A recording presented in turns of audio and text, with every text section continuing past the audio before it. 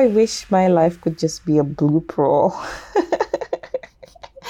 and I could make as many mistakes as possible and everybody would just laugh and we would move on and think this is entertainment.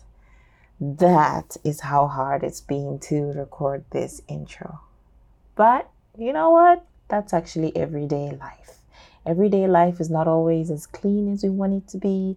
It's not always as done up as we want it to be. Nobody's going to shout action and you do things in your life. Life just happens.